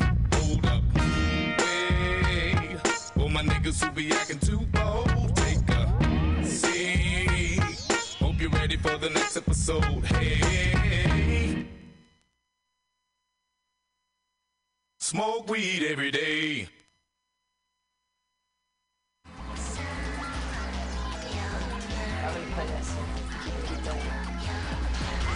I love all of the holidays, but Christmas is special. It's the last last hurrah of the season before we all go on diets. Speak for yourself, Martha. The only diet I go on is a gin and juice cleanse. As you can see, we're really getting into the holiday spirit here. And over here, I'm especially proud of this festive gingerbread house. I love gingerbread houses. Ooh. What the heck?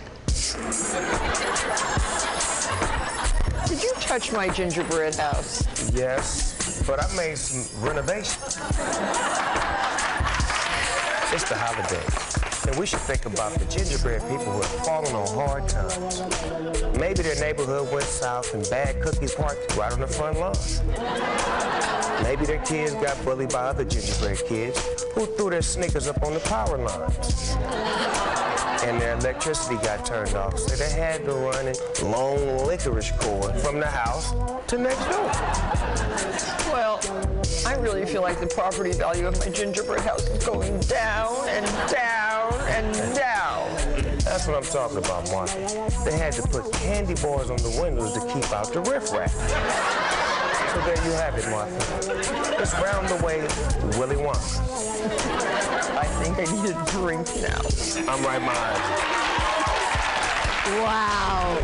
And that's an example of Martha and Snoop Dogg together. They're acting. That's awful. Their scripting is really bad. Yep.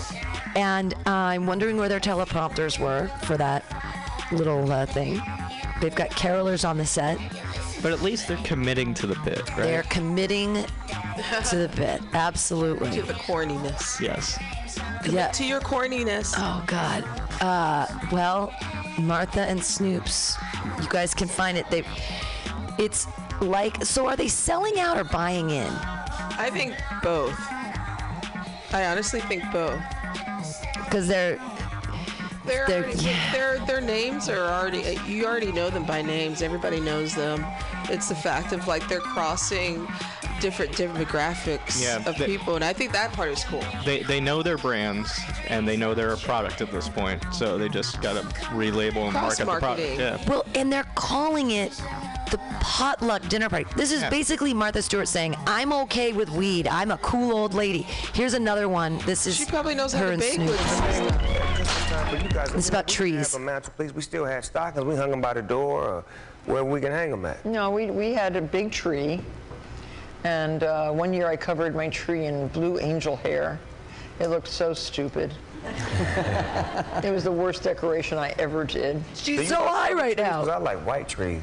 Oh no, I think I have about 25 trees in my house at Christmas time. I like the white ones. I have they look gold so cute. trees, white trees. I have a pink tree. I have a tinsel tree. I have a turkey feather tree. Oh yeah, I'm coming over. Yeah, What you worry about that? So many trees. Every room has at least 2 or 3 trees in it. Well, I have a lot of trees. Even the DJ's laughing. I have a lot of trees at my house in different rooms as well, Mark. I have trees upstairs, downstairs, in my man cave. There are trees everywhere. Do you have a man cave? Trees under the seat, trees in the trunk. I guess I would be considered a botanist, right? Definitely. Yeah. Arborist. Arborist? Yes. Arborist with a little botany in it. Okay. So, Pam, I suggest you, when you have nothing else to do, or the next time you're sick, just binge watch. oh, I'm going to binge watch them. I won't make us watch it anymore. I just think it's crazy that what's happening in the world that this is possible? I think It's that's become socially acceptable. Yeah, I think it's awesome. That weed is fine, and we're all like on board with it. Yep. And that's why Snoop Dogg and Martha Stewart can have a show together called Potluck Dinner Party. Thank God. Thank God for America, right? See, that's the cool part about America. About America. Yeah. I mean, the fact of the matter, you're getting these two people who would never step foot in each other's world, but you have them doing this. You know, I think that shit's dope as hell. I really do. I think the show's corny, but yeah, it's super corny. Well, I mean, they have to make it safe for the Midwest, right? Yeah, I'm from there. You don't have to play it. We don't always like things too safe. I was watching a documentary the other night on Netflix. because, you know. And, which one? I think this one was called Stevie. Stevie. Or Steven or Stevie. It's about this guy who... I watched this too. He goes back to the kid he was a foster kid for. Yes. He was a big brother, like big brothers and sisters. Yes, and the kid wound up having a miserable life after he left. Yeah. And then he turned out to... Well, I won't Well, go it's okay. He doesn't spoil it too much. He kind of becomes a child molester. Yeah, he became... Stevie? This is yeah. Stevie or Steven, one of those, or something like that. He has a retarded girlfriend. Yeah, mentally handicapped, yeah. Right. I was a special ed teacher for 4 years, so I get to throw the word retarded around. It's fair. I don't, so... I was married to a black guy, but I still don't use the N-word. Even though 13 years, still can't do it. I think your hat is retarded, and that means cool. Oh. It used to. Right. Well, but like I mean it like... Yeah. I mean it like still say actually like retarded, we have to retard your behavior right now. But go ahead, continue. Yeah. I forgot the point of that one. Yeah. I had a point. That he didn't smoke enough weed. Well, actually, he did smoke a lot of weed in that movie, but I only made it about halfway in, but there was something very interesting about it related to the last thing we were talking about, but I'm so high I can't remember what that was. So, child molester. Weird things happening in... Well, we were watching we can Sherlock this train. We can find that thought. I don't know if it was a good enough thought to continue down that track. The Stevie thing isn't... Well, and it'll bring me to this. Netflix is shaping all of our worlds. I mean... I watched one last week and I cried and cried. It was awful. It was great, but it was terrible. It's this one about the girls who get get raped, and then they're even videotaped and they show pictures around, and then the guys just totally get off. This Marysville case, this poor girl Daisy, and this one girl killed herself. These guys, she went to a party and she got super wasted and she went upstairs. Somebody carried her upstairs, and then they got markers and they drew all over her like slut bag and whatever, like insert here. But then a guy actually fucked her with the pen and left it in there, and they took pictures and they like painted half her face in Sharpie or whatever, and all the pictures got around the school, and they show even the Facebooks before she kills herself, where they're like, she's like, my reputation will never be the same. Everybody thinks I'm a slut, which is all this stuff. And then she kills herself. And so those two guys, the movie was like being made as a real documentary, and they're in it even though they cartoonize them, because it was part of the thing. The parents did a civil suit after, and they're like, we don't want your money. We want you to apologize and to never let this happen again to girls and stuff. And it makes me think about Trump's America, because this is a 17-year-old guy where they all thought it was okay to get a drunk 14-year-old girl, super drunk, and then rape her. And the whole thing was like, well, she didn't say no. Oh my! She couldn't not. And the policeman in that, and it gets thrown out of court and everything. And you hear the policeman, and he's talking on the video, and he's like, well, it's a tricky thing because she didn't not give consent. Consent wasn't even a thing. It was like, but they blamed the girl, and they ended up having to move towns because it became this big thing once the guys got off, and they're like, she's a liar, she's a slut and a liar.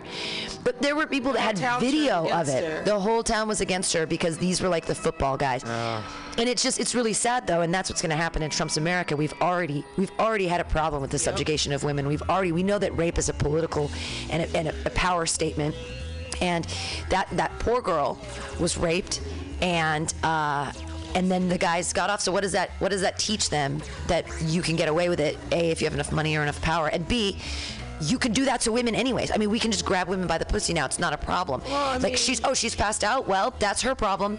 Well, I mean, we have a bunch of Brock Turners that are walking around. I mean, that 6 months ain't shit. Yeah. It's released from jail after 3 months. Oh, excuse me. You're right. 3 months. Yeah, released from jail after 6. He only served 3. The Stanford University swimmer bowed his head as he rushed past a bunch of. That's the kind of society, the sick, disgusting society that we live in. Yeah. Yep. These are mothers and daughters and sisters and aunts. These are, women are people who give birth and life, and this is how we're treated. Well, it just, no justice for our bodies. Right. Or that property. Exactly. And that's the thing that's terrible, is that when people feel that they can either overpower you, or I really think the drunk thing, it's a 14-year-old girl cannot, the blame cannot be put on her because she's drunk. Absolutely not. She's experimenting. There's things happen. I mean, how much can you? I mean, God, I didn't drink when I was 14, but if you have like, you know, but that's a couple sips. That's the classic excuse for a lot of like, you know, a lot of the court cases use for the fact of, well, she was intoxicated. That is the classic excuse. Just because she was intoxicated does not give anyone the right to be violated. Right. No. Point blank. Just, or what she was wearing. That's right. These are all the classic cases of, well, she was ... something. Right. You know. She asked for it. Armed protesters outside the house of Brock Turner's parents castrate rapists. Do you guys think we should castrate rapists? Yes. That was another movie that I saw on the Netflix. It Shapes Everything. It was a movie with Hard Candy? Yes. Oh, Hard God. Candy. I have a story about Hard Candy. Tell us. Okay. First, give a little synopsis so people know what it's So about. the movie Hard Candy stars Ellen Page and that guy who's in every like horror movie now. What is that guy's name? I have no idea. He shows up in like all the Amityville stuff and all that. He's just that guy, and you're always like, oh, it's that guy with the glasses. He's that guy. Well, anyway, you know how he looks like, you know, a little bit like a pedo. Well, that's his character in this movie, is a pedophile who's trying to lure Ellen Page to his house to take advantage of her. But lo and behold, Ellen Page is actually the predator because she has a plan to castrate him. And so I'm watching this movie, and I've seen this movie before. I saw it when it first came out, and I was in college. Awesome. Oh wow! And it got to that scene, but I was watching it with this girl I was trying to impress. Oh. So we're sitting on my couch, right, watching this movie, and the thing is, I studied film. I know how this whole shot's composed and everything that's going on, and I still, for some odd reason, had this body reaction. It was probably because I did a whole bunch of edibles beforehand, right, where I reacted like it was actually happening, and I went into shock and fainted and passed out and came to in a pool of my own sweat going, what happened? And she's just looking at me, and I was like, yeah, if you want to go, that's cool. Wow. Wow. And she went.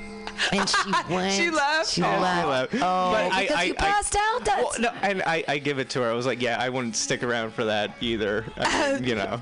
There was no ass. No. Because of watching Hard Candy. No. As there shouldn't be. No, I know. If you would have gotten to the end of that movie, I mean, how do you even? Yeah. How do you transition? How do you transition to the sexy time? I'm sorry. I laughed and I thought of Lorena Bobbitt. Yeah. And I was just like. And I kind of cheered because I was just like, I was one of those people. Thank God I watched it at home, but I was just like, that's what you get, you fucking rapist. I just had this moment of relief, like, yeah, that's what you. Well, and once you find out that he was really implicated in the thing that she was accusing him of, I was like, yeah, kill that guy. Yeah, it was a chop that dude. But it was very interesting movie. And it was interesting in a storyteller perspective, where when you believe him and don't believe, and when you think she's crazy, it was very ambiguous, and they keep switching sides where you feel for him, you feel for him, and then you don't, and that all happens. This is very sad what Brock Turner's father said, and this makes me angry. That scumbag. Let me do it. His life will never be the one he dreamed about and worked so hard to achieve. Dan A. Turner wrote a letter arguing that his son should receive probation, not jail time. That is a steep price to pay for 20 minutes of action out of his 20-plus years of life. Action? I hate that. You are the reason that he raped her. The father should be the one that should go to jail, because if you are calling rape action as if it's a sexual, like it's just another sexual conquest for your son, because that's where his self-worth comes from, was being a strong athlete and who fucking said it was girls 20 minutes? I mean, who said it was 20 minutes? He will never be his happy-go-lucky self again with an easygoing personality and a welcoming smile. Oh, yeah, because he's a registered sex offender now. He's a rapist now. Yeah, he moved back to Ohio. I believe that's where his family's from. But I mean, the fact of the matter is just like, so now he has a scarlet letter Boo. Good for it. You're not. That's what you get when you rape people. When you rape people or when you kill people, that's what happens. We tell you. He needs to get more jail time. Yeah. He needs to get raped in prison. You know what? You know what? That's fitting punishment for the crime. Exactly. I should. Oh, you mean you're not a person? You mean your body was taken from you by someone without your permission? Oh my gosh! And that's so awful for you. That's why he got the short release. I bet you he was getting ass threats in prison. I hope so. They probably were like, "So you like to rape women, huh?" Because a lot of, from what I hear, this is jail talk. From what I hear, a lot of inmates don't like women beaters and rapists. So those are the guys that they usually go after. And kid touchers. Yeah, and and petties. Yeah. They don't like petties. Oh, you've heard this jail talk before too. Yeah. Yes, yeah. So they would probably try to get up into some Brock, and they're like, oh, here we go. I put it in. I put it into our Google, and I said prisoners don't like, and the first thing that came up was child killers. High five. Prisoners don't. Gay society. Okay, so prisoners don't like child killers. Ex-con reveals exactly what happened to child abusers in jail. Ooh. Now we're turning into this might get dark. Page, yeah, pretty dark. Ex-cons reveal exactly what happens to child abusers in prison. Popular culture and TV and movies tell us, often with glee, that child abusers and rapists have a pretty hard time in prison. But by hard time, I mean they have to be protected and segregated from general population by prison staff to avoid pretty serious physical abuse and attacks from other inmates.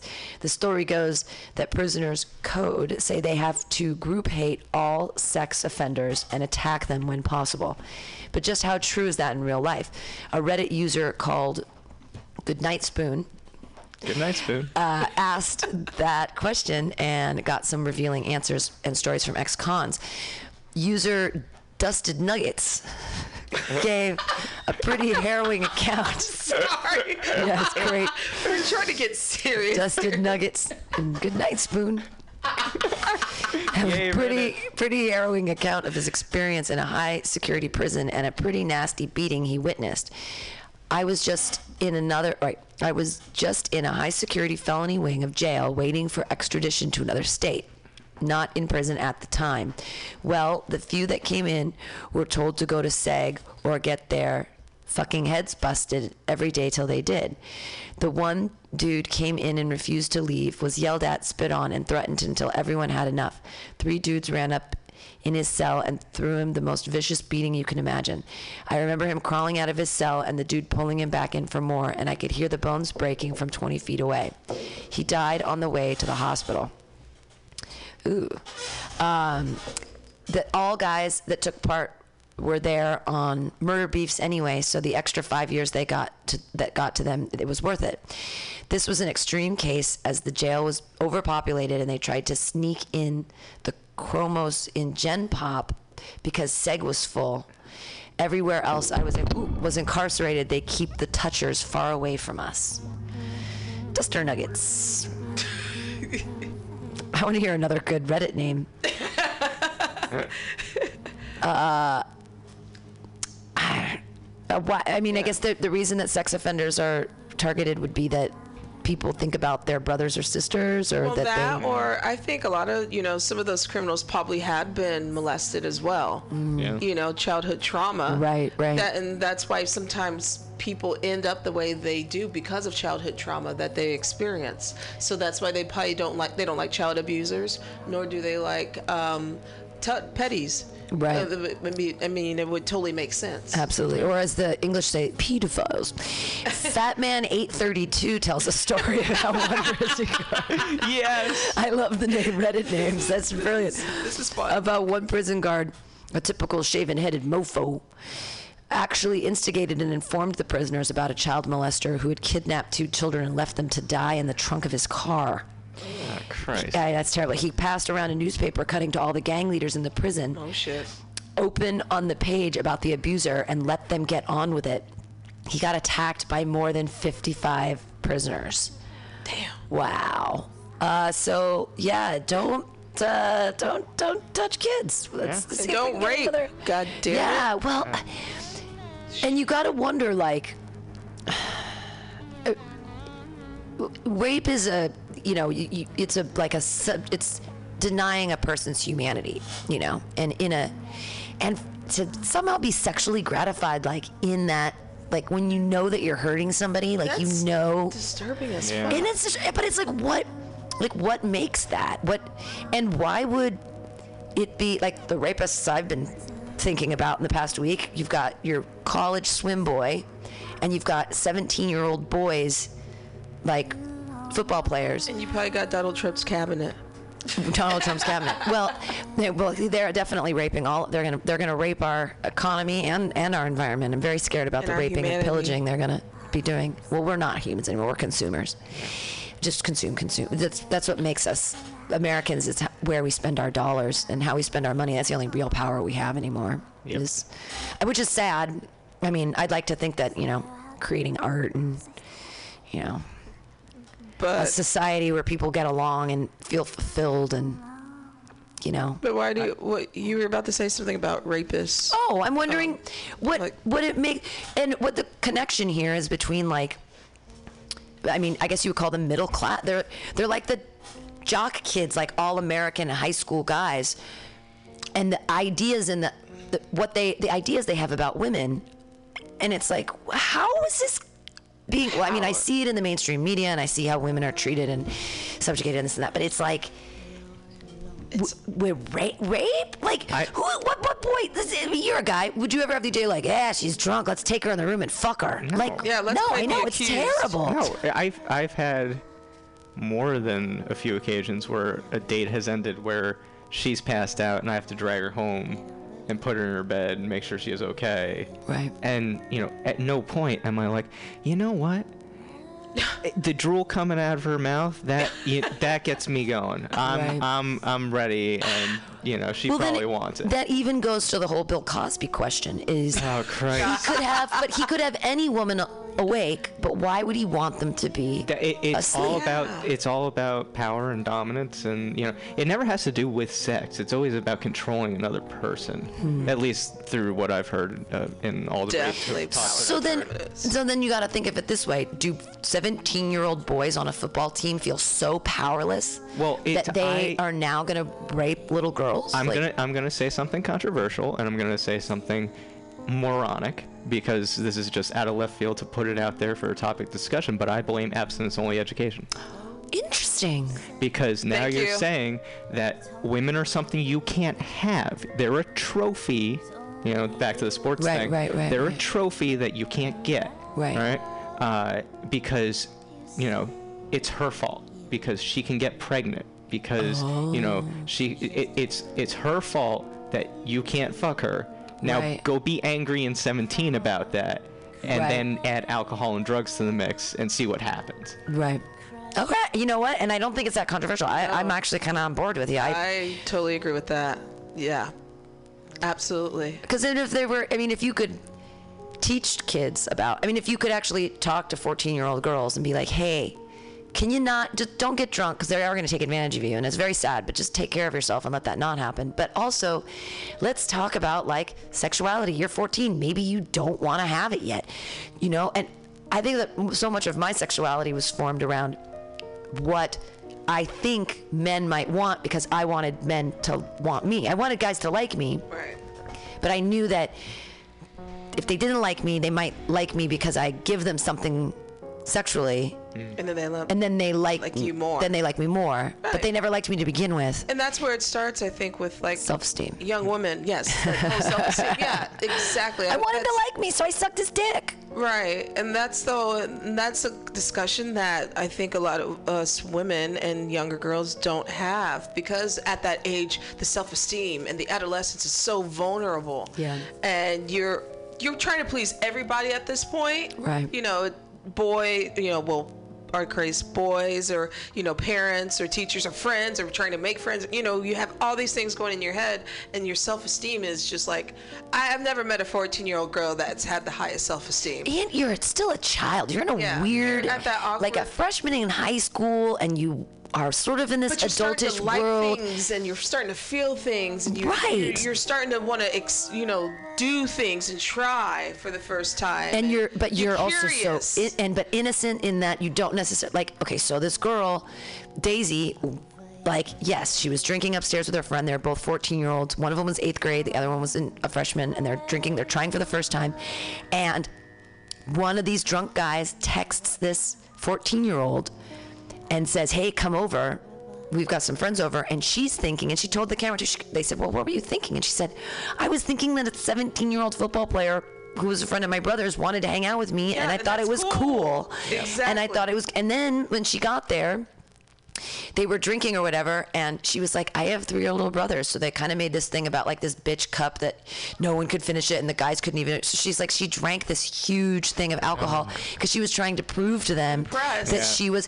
And then she passed out, and then they raped her. Yeah. And then they filmed it, and then they laughed about it, and then they showed it around school, and then. But but 14-year-old girls do dumb shit because they want boys to like them. I feel when I was watching that, we get back to the Netflix now, it shapes my life. I honestly feel like I would have done the same thing. When I was 14, I dated a guy who was a senior in college. And luckily, he was a good, upstanding dude. Russ Orvik, all power to you. You got great kids now. Lovely wife, Jennifer. Great people. But, I mean, I was 14, and people used to say, why would a 17-year-old guy or 18-year-old guy want to hang out with a 14-year-old? And I was like, well, I'm a really cool chick. But now I look back and I'm thinking, I mean, I would have done anything because he was a senior and I was a freshman, and I was like, tell me how the world works, sensei. Exactly. Yeah. I mean, yeah, I've been in the shoes of being being called over to hey, we're all hanging out after school here, and some uncomfortable situations had happened where it was the point I'm the kind of person that I'll just hit somebody, but and it's just you talking about that the story of Daisy, kind of it's like I kind of see it, and it's really sad, and it doesn't change as you get older. We all do stupid shit at 14, 24, 34, 44, 54. It goes on. We all do stupid shit. But does that give anyone the right to violate a person or do anything to harm another person because of that stupidity that is not harming anybody? But no, I'm not even going to say stupidity. It's just being irresponsible. I mean, I guess as you get older, you're supposed to get be more responsible, but we all fall off the train once in a while. And those 17-year-old boys who are on that football team who got away with this, I'm just afraid of how they're going to turn out to be as adults. Now, those are the monsters that I'm really afraid of, because they know that they can keep going on, keep this going as long as they can, because they got away with it for the first time. Right. I'm Teflon now. Right. Well, these guys, I mean, it's... And there's a lot of cases like this that go on that are, that aren't on the news or what have you. Yeah. This is someone right now. This is happening to someone right now. Right. And it was conversation. This crazy documentary. I think it started in the Marysville thing or whatever. The rape was in 2012, and it just came out in 2015 or 2016. So she's it started when she was 14, and now she just graduated from high school. They showed that at the end of the thing, and at the end, all these other girls get together, and they're all talking about how their stories are so similar, and how the guys got off and nobody listened to their story, and how they think they were ostracized at school, and Facebook was terrible. And I mean, it is a brave new world for high schoolers out there. I have no idea how they ignore. If Facebook existed when I was in high school, I would have killed myself. I mean, I'm sure I would be dead. Yep. I mean, because I did stupid shit in high school. Be mean and vicious. People are so vicious. Oh yeah. And we're just comedians, but I can't even imagine how vicious high school students would be to each other. Exactly. I mean, the gossip and they know how to cut right to the ego. I know. It's like it takes the fun out of being sometimes mean. Yeah. Right. Because I mean, I was bullied a little bit, in high school, but I turned out to be awesome. But just hearing the things that people would say to you in high school tend times that now on Facebook where people will videotape you to humiliate you. Yeah. Oh, and the dog yes. pile that happens. Yeah, it's just like, whoa. Because it starts with the posting of the video or the comment or whatever, but then it's the dog pile of everyone replying saying, yeah, you're a piece of shit. Yeah, you know? and the thing is, adults do it as well. Oh, but yeah. the difference, and I feel like some adults know how to pull away, but I see a lot of adults get into that cattiness of the shit pile, and I'm just like, I refuse. It's happened on my page before. That whole Jermaine thing that happened there for a while, calling me a racist and just dragging me all over Facebook. I just ignored it all because I'm like, clearly I'm not a racist. But Juvenile. yeah, but the problem is that when somebody's being juvenile like that, your response is like, oh, I'm going to say this, but then it makes you, somehow they always get off, and then I end up looking worse. Like whenever I try to retaliate because something happens, like I get poked, you know, and I'm like, oh, you poked the bear, and then I look like an asshole. Right. Yeah, you know? because you can't say, I rather, when people try to lure me into that bullshit, that juvenile teenage stuff, I'm like, wait till we see each other in person. Wait, I just can't wait. I have a hard on for it.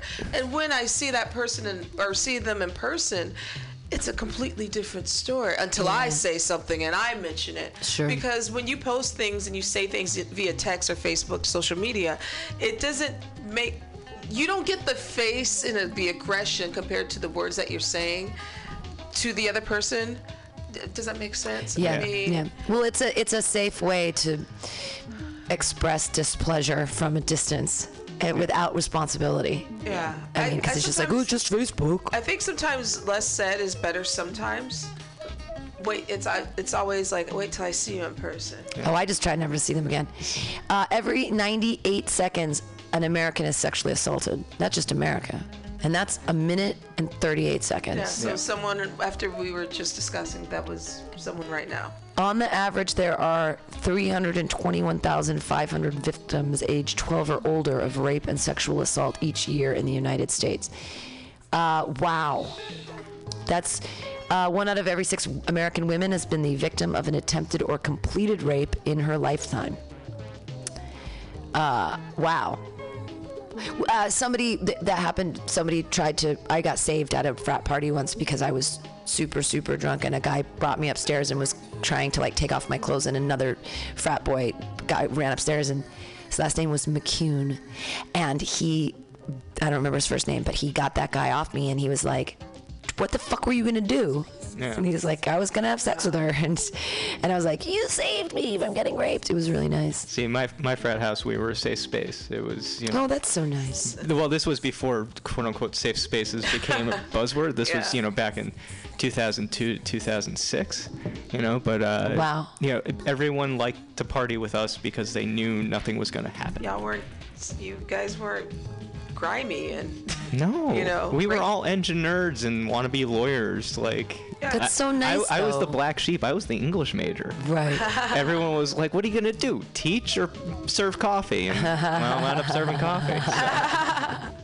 And I think, you know, I don't ever hear good things about fraternities either because of the stigma of what you hear so much about. That's why when I would go to frat parties when I was in college, I would make fun of the people and then leave because I'm just like, I don't feel like getting raped tonight, so it's time for me to peace out. But the ones that I would go to were always the stereotypical get drunk, beer bomb, blah, blah, blah, yeah, bro, homosexual kind of stuff.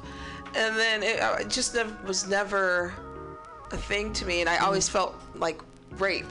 Like in my mind, the word rape would just go off, and that's I guess the stigma of what fraternities, you know, are. And you come from one that is actually total opposite. Yeah.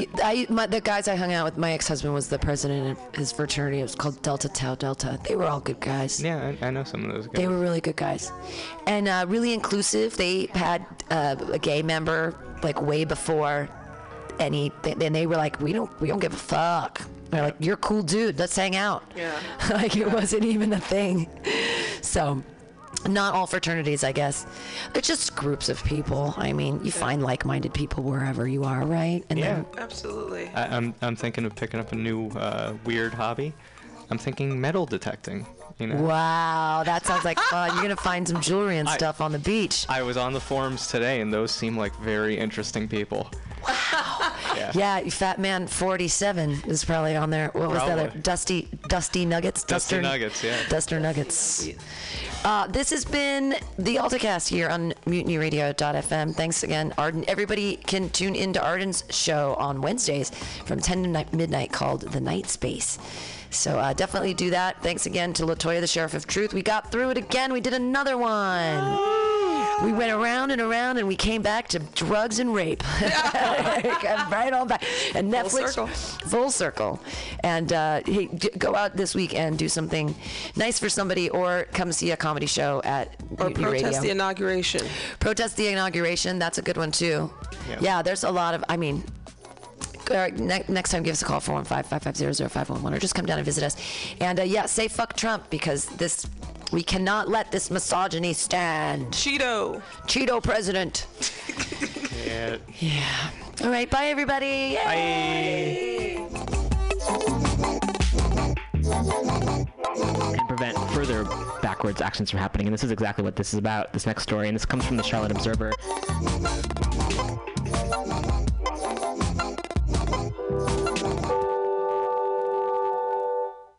Alex! Ed! Can you tell me what food relieves insomnia, anxiety, stress, chronic pain, depression, nausea, and can induce euphoria and stimulate appetite? I'm gonna guess waffles. Yo, that is incorrect.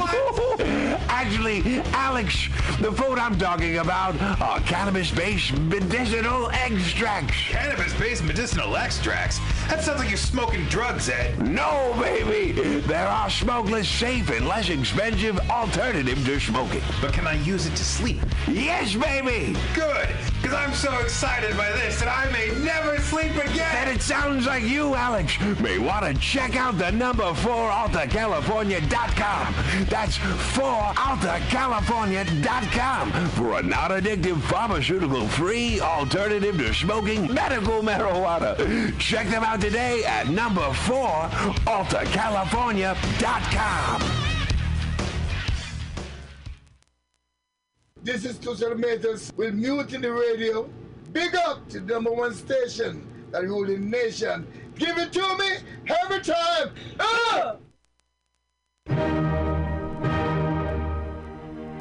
Good evening there, my friends here at MutinyRadio.fm. Chester Cashcock here, and giving you my love and regard as well as movies over there. And I just wanted to let you guys know that anytime I go swimming in my vault of rare coins and piles of filthy cash, I can't help but listen to Pamtastic's Comedy Clubhouse every Friday from 8 to 10 p.m. I mean, if anyone who knows anything about comedy knows that Pamtastics books the best of San Francisco and beyond's underground comics. It's a great showcase, and they have a fun time at Pamtastics deep in the Mission District, where you can laugh off your tushy for a mere $5 every Friday to 10 p.m. And I laugh because $5, I mean, that's what I use to wipe my tushy with. So to laugh it off for a mere $5 is indubitious. But if you can't make it to Mutiny Radio, well, don't even worry. Don't fret at all. You can simply download the podcast post-show and giggle in the comfort of anywhere, like your Aspen summer home on the mountain ridge with the kayak feeling. So all you got to do is just go to podcastics.pcrcollective.org/comedy clubhouse, or you can listen live every Friday from 8 to 10 p.m. as your host Pam Benjamin brings you the best comedy from San Francisco and beyond the universe. And what's better than the universe? It's a cash cock, honey. Yeah.